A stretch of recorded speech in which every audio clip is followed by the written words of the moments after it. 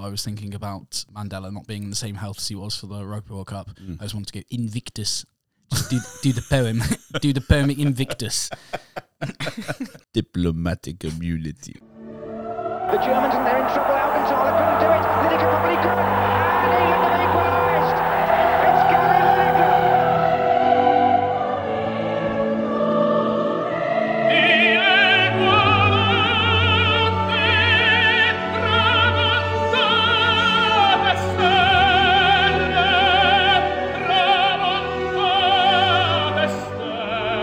And volleyed in, and it's there by David Platt.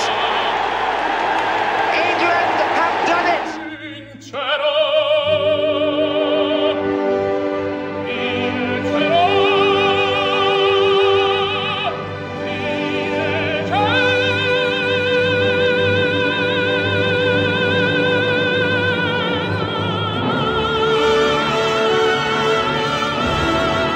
Some people are on the pitch, they think it's all over. It is now. Welcome, everybody, to the Final Countdown, a podcast looking back at great finals within the game of football. I am Lewis, here with my co-host Adam. Hello there. And it is my turn to cover the final this week. It is the 2014 World Cup final, hosted in Brazil. It's the 5th time that it's been in South America, and the 2nd time that it's been in Brazil since which year, Adam? Pop quiz. Oh, 1950. Look at that. Yeah. Took you a couple of seconds to get your head in the game, but here we are. Sorry, mate. 1950. Colombia were originally tabled to host, but then withdrew, leaving Brazil unopposed You're in their joking. bid. What's wrong with Colombia? That's the second time they've done that. Well, they just don't want it. They don't like it up them. That's the problem. Don't, do they? There were, however, a few concerns voiced in the build-up as whether Brazil had the safety and infrastructure Yeah, I remember and enough this. stadiums fit for purpose. So it was put under a spotlight throughout the tournament as loads of issues were highlighted. Worker safety, there were 8 deaths of workers. There were fires in stadium construction. There were breaches into stadiums by unticketed fans. Lots of kind of horrible things, including also a collapse of a makeshift staircase at the Maracana Stadium. A monorail collapse. It almost felt like it was cursed in the run-up to it. So there were lots and lots of concerns, but as with FIFA, they just ploughed on because, rather than The money's going to come in anyway. Yeah, so. exactly. Rather than go, actually, this isn't fit for purpose, can someone else step in last minute? They just decided to go ahead. But luckily, there were no huge incidents during the World Cup itself, which was great. Prior to the opening ceremony, though, Brazil hosted the Confederations Cup the year previous as almost a bit of a dummy run, which still kind of happens now and again when it can be lined up. But both President of Brazil, Dilma Rousseff, and FIFA President Sepp Blatter were heavily booed as they gave their opening speeches of the Confederations Cup. And there was a huge amount of controversy brought from the fact that Romario, of obviously Brazilian fame, he was now a political figure, and he labelled this World Cup the biggest theft in history, saying that he believed that the real cost, despite what had been advertised, would exceed over £26 billion. He called for a deeper investigation into the misuse of public funds, and he helped continue lots of protests, but ultimately it all went ahead anyway. But this is one that I know from lots of think pieces that get written about World Cups in general, that the devastating long-term economical effects was particularly bad for the Brazilian World Cup, where there was a huge amount of corruption, and Romario was obviously trying to shine a light on the fact that 26 billion, even if it is half of that fee that he's thinking, 13 billion that could be used on infrastructure. And Romario is very, very publicly against this World Cup. So away from the actual controversy side of things, this is the first use of goal line technology and the vanishing spray. Too right. So we've got to 2014. After Frankie Lampard was robbed. Exactly. We could have lost that game 4-2. Just think of how much better we would have felt if we could have lost it 4-2. This was also a World Cup where every World Cup winning team since the first tournament in 1930 had qualified, and it was the last time to date. So almost always a previous winner misses out, but this is the first and to this day only tournament where every previous winner managed to qualify. No way. Which is interesting. Especially because, at a certain point there were only 5-6 nations that had ever won it. You kind of thought that, I'm sure there were 2 or 3 tournaments where they were all there, but they weren't. Wow. So I thought that was a good pub quiz style question. But similar to what you said about the 2010 World Cup, there are a lot of teams that kind of flattered to deceive. So England, Spain, Italy were all ejected in the group stage. It was dismal times. Italy and England surprisingly failing to qualify from a group with Costa Rica and Uruguay. So Rooney gets his World Cup goal, his only World Cup goal against Uruguay. Yeah. But we lost to them, didn't we? Exactly. So we lost 2 of our games. We drew 1. It was very, very bad Is this for Hodgson? England. Yeah. This is Hodgson, the night owl himself. How did he keep his job? It was a great question. I suppose it was especially back in the day when it's like, well, it's English managers now. We've done Sven, we've done Capello, so it's English managers. And we looked around and went, yeah, Hodgson's the only option, really. Well, it's funny, really, because you think about it. They didn't really turn to Southgate because they thought he could do it. No, because there was no one else. Yeah, literally exactly no one that. else. Yeah, and initially Southgate said he didn't want the job. So maybe that's the key for England managers moving forward. Find someone that doesn't want to manage us, and that'll do. Fergie. Because obviously, I'm just moving past that because I think that would work. But obviously, we've spoken about Hodgson just a second ago, and when he goes, we give it to Big Sam, and that's obviously the debacle that leads to Southgate stepping in. Yeah. So again, it was like, well, Hodgson's out of the question. We've tried him for 2 tournaments. Yeah. I guess Big Sam, because there's nobody else. There was no other English managers at the time. Now we've got a couple of choices. But I think Hodgson had 3 tournaments, mate. You sure? Yeah, because he came in 2012. Well, Capello went like literally on the eve of the tournament over the whole John Terry racism thing. That's right. Yeah. So I think he got a freebie in 2012 because it was like, well, he just got here, hasn't he? Yeah. But somehow kept his job for 2014. Hodgson for 3 tournaments. It is right. Yeah, there's no one else. Yeah. Because Southgate's only done 2. Wow. Look at that. That is nuts. Yeah, that has blown my mind. We are a sleepy nation, aren't we? How have we let Hodgson get away with 3 tournaments, spurning generation after generation? Should have been riots on the streets. Actually, I'm just thinking now, Hodgson obviously got the Liverpool job as well. Does he just interview better than anyone else in the world? Is he secretly the most charismatic man in history? He just walks in, fixes you with the big eyes, and you just melt, and you go, you're putty. All right, Roy, whatever you want, Roy. Offers you a Werther's original, and you just think, yes, thank you, Grandad Hodgson. But back to this tournament. So England, Italy, and Spain. Spain finished 3rd with Netherlands and Chile topping their group. So 3 big guns out in the group stages. But Brazil. Oh, wow. Spain went out. Oh, wow. It's yet another one of those holders going out. Brazil, however, were determined to win the World Cup on home soil and banish the ghost of 1950. So for those that don't know, we have a great podcast that we can recommend on the 1950 World Cup. Look at it in your feed with all the context. But it was obviously to the point of, as we discussed on the pod, people killed themselves because Brazil failed to win that 1950 World Cup. And the reaction to it. It was literally unbelievable for anyone outside of Brazil to have such a strong reaction to what is essentially a football tournament. But all of that, even though it had been in 1950, all of that was spoken about in the run-up to this. The poster boy Neymar for Brazil was being heralded as the great hope, the new Pelé, the kind of the one to see Brazil reclaim it for the first time in kind of, a decade or so. It'd been a while. He was the poster boy. Barcelona had signed Neymar 1 year earlier, and so he'd moved from Santos to Barcelona, and it was basically like, well, here's the heir apparent. This is the guy that's going to take over, kind of Ronaldinho's talismanic. Do you think Messi made him look better than he was? I think Neymar is he's a very complicated footballer. He's a talented footballer. He's very talented. But I don't know if he's as good as he was made out to be. No, I think a lot of that is it's a £200 million price tag from Paris Saint-Germain, which isn't going to help. But I do think that season in particular, like the MSN, like Messi, Suarez, Neymar, he was unbelievable. And it's things about Neymar that you don't associate with him. Like, he's can be a very hard-working forward, very good striker in terms of defensively for the team. He brought Barcelona back against Paris Saint-Germain. That was all Neymar. That wasn't Messi that did that.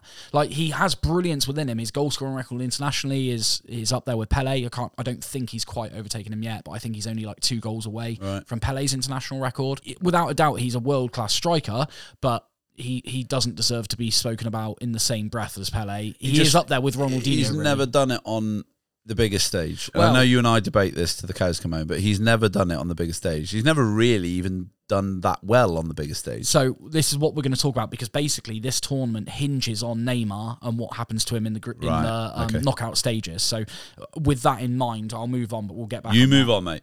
This is your pod. So Neymar, talking about him, he started the tournament in great form. He scored 4 goals in the group stage, which helped them top the group on goal difference ahead of a pot of Mexico, Croatia and Cameroon. He scored the winning penalty against Chile to get through the round of 16 after drawing 1-1 in normal time. He also ran the game in the quarterfinals, having assisted Brazil's opening goal, but a nasty knee in the back from Colombian Juan Zuniga would put Neymar out of the tournament with a fractured vertebrae. Ooh. It took 10 minutes for Neymar to be stretchered off the pitch, many players in tears and Brazilian fans fainting. God, I remember that. Yeah, they basically wondered if he'd broken his back. Right. It's a horrible tackle by Juan Zuniga. It's not even a tackle. There's a header that's dropping down to Neymar, and out of nowhere, Juan Zuniga just knees him in the back and breaks a vertebrae in his back. Brazil would win the game 2-1 against Colombia, but they were suddenly in a state of panic without him available, and Brazil's tournament would end up coming crashing down with the most shocking result in World Cup history. Germany scored 5 goals within those half an hour, and they were shell-shocked and slaughtered by a free-scoring German team. But we'll get back to that in a bit more detail. Yeah. So Germany had topped a group consisting of USA, Portugal and Ghana. They scored 7 and conceded 2. So Germany started very well on Brazilian soil. They beat Algeria 2-1 in the last minute of extra time, but they put in a professional performance to knock out France 1-0 in the quarters, and then obviously demolished Brazil to book their place in the final. The German team came in with a lot of players with great club form. So we're talking Mesut Ozil, Miroslav Klose was still there, Sami Khedira, Mats Hummels, Manuel Neuer, Thomas Muller. They had a really strong team, a lot of club brilliance in there, a lot of club form. Their opponents in the final would be Argentina. So Germany were in really good form, but Argentina would boss an easy group. 3 wins against Nigeria, Bosnia and Iran. So not the hardest group by any means, but they played what was in front of them. Like 5 out of the 8 teams in the last 16, it took them till extra time to find a winner to qualify for the quarters, which I thought was interesting. So a load of teams, 5 out of the 8, needed extra time to qualify from that round of 16.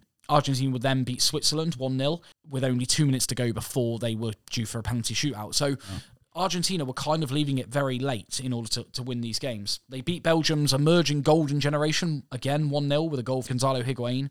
And they faced the other in-form and formidable nation in the semis and needed to keep their nerve to beat Holland on penalties following a 0-0 draw. So Argentina were great in the group stages against very weak opposition, and then did what we spoke about with Spain last tournament, sorry. Win at all costs. Yeah, exactly. But Argentina, as they knocked out Holland, scored all 4 of their penalties, whereas the Netherlands only scored 2 out of 4.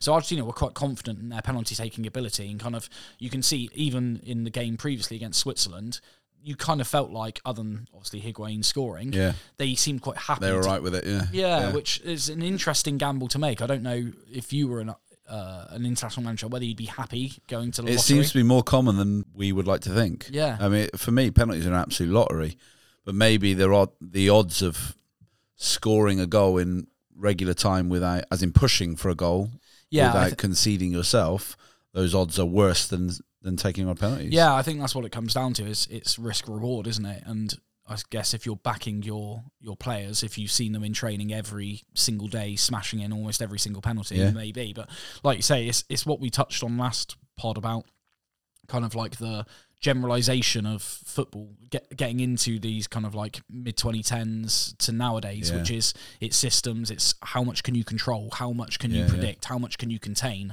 and it's just like the less variables the better. There are very few teams that thrive on chaos, and I think they need a bit of baseball to come into football. Yes, don't they do. Yes, they do. So before we get into the match itself, I just want to rewind time a little bit to talk about that 7-1. So for those that don't know, Brazil were in the semi-finals against Germany on home soil. They had previously, in the last game, as I said, lost Neymar, and I think Thiago Silva was unavailable, I think, as well, for this semi-final. Right. But Brazil, their heads were gone before the game even began. They came out to the pitch wearing T-shirts with messages of support for Neymar. Right. As if he had died. It was very strange. Was he out of the tournament? Yeah, he was out of the tournament.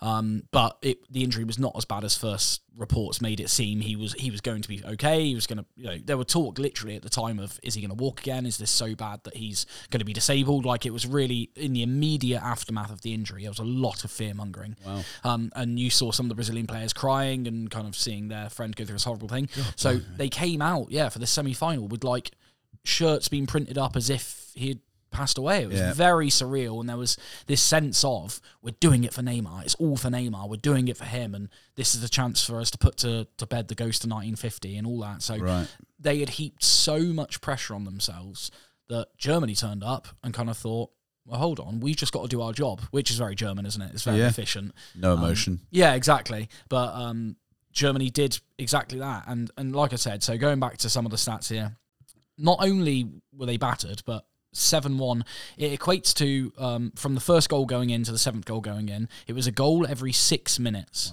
which is just... I remember feeling like it got out of control very quickly. Yeah, it was shell shock. Like, I think, so we're recording this a couple of days after. I was going to say, it's similar to, Exactly, a couple of days the after. greatest night of your life. Yeah, Liverpool battered and embarrassed and humiliated Manchester United. Don't worry, we're going to lose to Bournemouth next week anyway, so what does it matter?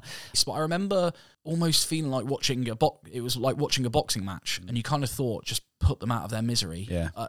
You don't need to keep on getting more. You don't need to press this home. So Brazil are obviously shambolic. There's no defence. They go walking. It was actually a very similar performance to United's against Liverpool, where by the time the 4th goal's gone in, all of Brazil have just they've stopped trying to play football. It's really bizarre.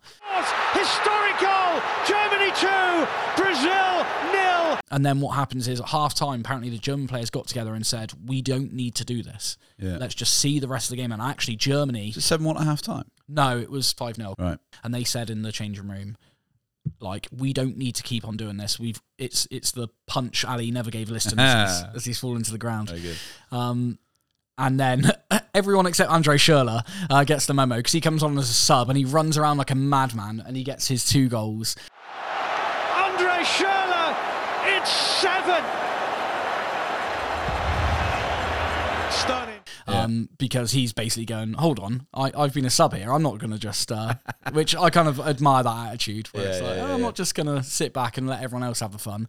So Andre Schürrle comes on, spanks 2 brilliant goals in just to add insult to injury. Yeah. But there was just absolute silence in Brazil when each goal was going in. Again, it cuts the crowd. There's people crying. And I've never, ever, and probably will never, I've never remembered a result as shocking as that.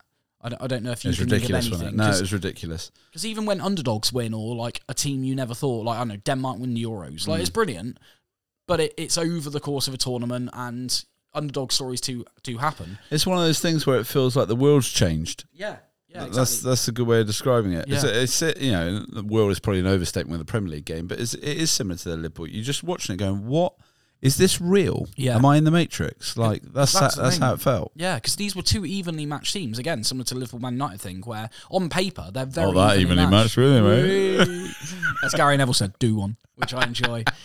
Who in the world, if you could have quizzed every football fan in the known universe, not one of them would have predicted that result. No. Like, you would have literally not had millions. Seriously, no, you would have had millions of people predicting everything other than what actually went on. But obviously, once Germany destroyed and demolished Brazil on home turf, they felt like, this is ours now. It doesn't matter who we face, we will be able to win. It was like, that was for them. That was the real quiz. Like, if they can beat Brazil in Brazil, then no one else is going to be able to stop them. So with all of that said, with all of that context, let's head into the actual World Cup final. And there it is! The crazy gang have beaten the Culture Club. So this game was being played at the historic Maracana in Rio de Janeiro, which is just, it's not the home of football, but it's the unofficial I didn't know it was at there. to be honest, I didn't know that stadium was still operational. Yeah, I don't really think that it's in use anymore. No. I think this was like the last hurrah of being able to get away with it. So this was a rarity where it was almost an exact 50-50 split in terms of betting odds before the final. Messi, at this time, being one of the greatest players in the world still, but Germany being the better squad overall. So Argentina, were a decent team. They had some very good players, but really is Messi going to be unplayable? Whereas Germany, as I said before, had so many players coming in on really good form. The only absence they had was their stalwart Sami Khedira was injured in the warm-up, so it forced a last-minute change. But as the game began, 3 minutes in, Argentina countered a poorly taken Germany free kick. They moved up the pitch, but Higuain drags his shot from outside the area just wide, which is going to be a little bit of a pattern here, which I know that Argentina fans in particular really dislike Higuain, despite the fact he's got a good goal-scoring record for them. Misses a lot. Misses all of these kind of gilt-edged opportunities. So 9 minutes in, Messi dribbles into the Germany penalty box, but can't quite find Ezekiel Lavezzi.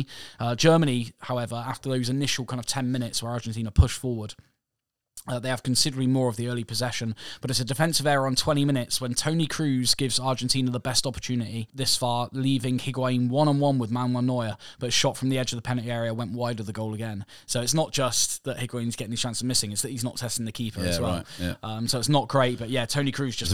It's very Thomas Muller of him. It's very Thomas Muller of him. There we go. Tick that box again. Thank you. Argentina believe they made the breakthrough, though, somewhat against the run of play when Lavezzi crossed the ball for Higuain to slot home, only for it to be ruled offside almost immediately. So Argentina are kind of huffing and puffing, but not able to kind of break the walls down. Oh, just went a bit Chris Jericho there.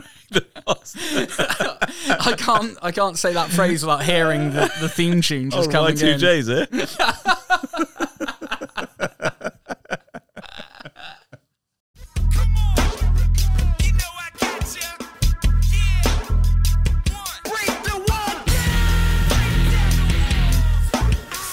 For those that don't get it, you're missing out. You're missing out on the childhood. So half an hour into the game, Germany hadn't managed to turn their possession into attempts on goal, but Andres Schürrle, who came on for the injured Kramer, struck a fierce shot that was going top bins until Sergio Romero, who's basically famous for this World Cup and then being Man United's backup goalkeeper, conjured a really good save to deny the German. Messi would come even closer to breaking the deadlock with his shot gets cleared off the line by his nemesis, Jerome Boateng. So this is where I think... nemesis? Well, I only say Did he make that, a fool of him? Exactly. Right. So I only say that because I feel like Jerome Boateng is inextricably linked with Messi, but not for any good reason being other than sat down. Yeah, being embarrassed in one of Messi's probably top 5 most historic goals. And nowadays, Jerome Boateng, not somebody you want to Google, so we'll move on from that, which is quite sad. A bit of controversy there of sexual assault and not very nice things. Lovely, Jerome. Yeah, so in a way, it's quite nice that he was publicly embarrassed. But moving on from that, even closer again, it is Germany centre-back Benedikt Hauerdays, or Hauerdays, don't know how you pronounce it, whose header from a Kroos corner strikes the post and bounces away, so leaves both teams poised at 0-0 as they head in for half-time. Argentina, again, like they did at the start of the game, come out the starters' blocks with loads of energy. Messi finds himself one-on-one with Manuel Neuer, only to finish wide of the goal. No way. So Messi, spurns an opportunity. Exactly. And then Aguero replaces Lavezzi for Argentina. But despite the exciting start to the second half, the game slowly descends into a bit of a ball draw. So it's basically Mascherano and Aguero booked as the game loses its cutting edge. Right. And the second half, exactly like we spoke about in the kind of semi-finals or penalties, where neither team wanted to really risk it. So they started playing more and more conservative. But Argentina came out afterwards. A few of their players said they were actively playing for penalties. Yeah. So it's youngster Mario Gomez who gets brought on just before extra time for Miroslav Klose, who in this would play his last game for Germany and would be bound out as top goal scorer in World Cup history. I mean, how is he still going? Yeah, he did. That's amazing. He played 2002, didn't he? That's right. So I think he's like 35, but his last game comes at this World Cup final, so he retires afterwards, which good for him for going out. Yeah, not bad. Yeah, not bad. But yeah, a young Mario Gomez replaces him. So as extra time begins, it's Mario Götze who's the bright spark in the game. He finds teammate Andres Schürrle, whose shot is, unfortunately, it's straight at Romero. It then seemed that Argentina were confident to play for penalties, especially following their faultless display, scoring 4 from 4 against the Netherlands. But Germany have different ideas, and in the 113th minute... Is that the latest winner? Got to be the latest winner for a World Cup, I reckon. Just trying to think what the Iniesta one was. I think Iniesta's was later. Maybe. I think it's like 118 Iniesta. We're gonna research now. Sometime later. So the fact checks just come in, and 116 was Iniesta. So either way, 2 incredibly late. 7 minutes remaining, 4 minutes remaining in each final. Obviously 2 tournaments in a row as well, which is interesting. So with Mario Götze, who at the time, I don't know factually, I think he's like 19 years old. He's a proper youngster, and he chests the ball down. It's a really good ball. Chests the ball, strikes it on the volley, and it is just pandemonium. It's amazing, and you just think this young lad representing like his nation on Brazil. It's dreams, isn't it? Yeah, it's just, you can't think of any better. In the Maracana, it's just absolutely astonishing stuff. Still full of running, and here's Götze! It's Mario Götze!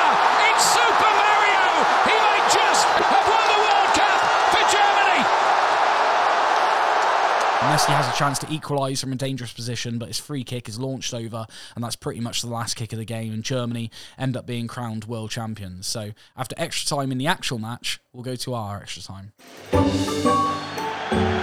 Well, you have just witnessed 90 of the most gripping minutes of European football you will ever see. But the good news is there's more to come. So, journalist Christian Gadecki, writing in Der Spiegel. I know it well. Oh yeah, classic publication there. The Spiegs, I call it. So Gadecki, writing in The Spiegs, Yeah. wrote, "Now Germany is world champion and German football is barely recognisable. It's the perfect mix of virtue and magic, of hurrah and heave-ho." Which I thought, Wow. Yeah, I also thought, that's written in German. So what German word translates as heave-ho? Because that's a very British idiom. But nevertheless, it's... Clearly, they were on a high because, to be fair, we've obviously spoken He's probably about... drunk, Venice. Yeah, absolutely, yeah. A few steins deep for Oktoberfest. Stereotyping the entire nation. I love it. Dressed in lederhosen With his best friend Fritz. in a Bavarian tavern. But it is a good point. We've kind of spoken a bit about identities, like culturally and internationally. And so German, the efficiency, the grinding out wins, the kind of doing what they need to do. Yeah. This was a rather attacking Germany. We spoke about, I think at the start, like 7 goals, two against them. Like they were relatively free scoring. Obviously the 7-1 helps things. But I think this was a new... Similar, I guess, to how we feel about England now over the last maybe 4 to 6 years. It's that same for Germany, where it's like, oh, we're not just an efficient team that churns out winners. Yeah. We can entertain, we can play creative football. Obviously, Mario Götze came on as a sub in this game, Mesut Ozil. Like they've got, Andrea Schürrle was very direct at the time. It clearly was a new sense of Germany under Joachim Low, the guy who loves a scratch and sniff. He does. He does love a scratch and sniff. Is this after he finished the OC? Yeah, that's right, yeah.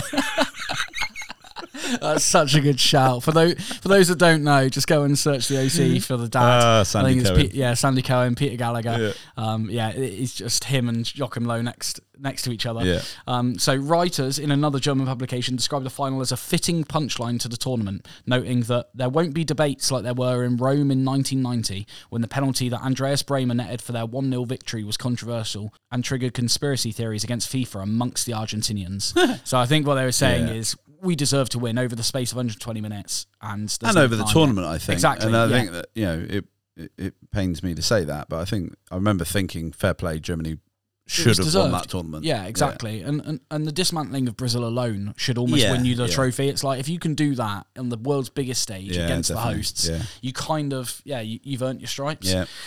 So despite coming on as substitute and only being on the pitch for over half an hour, Mario Götze was given man of the match. So he literally changed the game. I think, especially because that second half was quite dour. Does that tell you about the rest of the game? Exactly. Yeah. I think Mario Götze came on and made it happen. So credit to him. Germany became the first European team to win a World Cup stage in the Americas. So interesting about going on to foreign soil.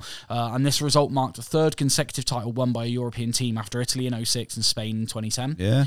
So we spoke off pod, I think, about the fact that European club football over these kind of early 2000s, 2010s started to really separate because of the money and the influx in TV rights, etc. And so European club football, and therefore the players competing in that, it translated to the nations when it started to really dominate. Uruguay's Luis Suarez bit Chiellini in a group stage match. So again, just a little note to say that Suarez hasn't changed. 4 years on. Yeah, exactly. Still the same bloke, and he bit him in the shoulder. He was shown the red card and banned for 9 games by FIFA's disciplinary committee. Messi was awarded the Golden Ball, which I remember was quite controversial. And if you look up the photos, Messi thinks it's controversial because he isn't smiling. He's like, why have I been given this? Despite the fact he had a good tournament, there was definitely an argument for other players. Even Neymar, who was obviously injured, had scored loads of goals in the tournament, got Brazil to a certain thing. But yeah, they just gave Messi the award because it's Lionel Messi. Well, they couldn't give it to Neymar, mate, because he died. That's true, yeah. Rest in peace, Neymar. You're right. R.I.P. Neymar. Neuer was given the Golden Glove for the best goalkeeper. Of course, yeah. Which was thoroughly deserved as well. And then finally, this is an abstract one I don't think you'll get, but surprise me, Addy. Do you know the top goal scorer in this tournament? It was not from a nation that made it to the final. Oh, man. I wouldn't have a clue. Name me the country. Colombia. The guy that went to United. What's his name? No, you're thinking of Falcao. It's not Falcao because he was famously injured for this World Cup. Oh, okay. Who is it? He played for your beloved Everton for a season. Definitely wouldn't know him. James Rodriguez. He scores. Oh, yeah, of course. James, yeah. Sorry, mate. I should have referred to him as James Roberts, his English name. Yeah, he's got an absolute worldie, didn't he? Yeah, it's the chest on the turn and hits the volley. It's just sumptuous.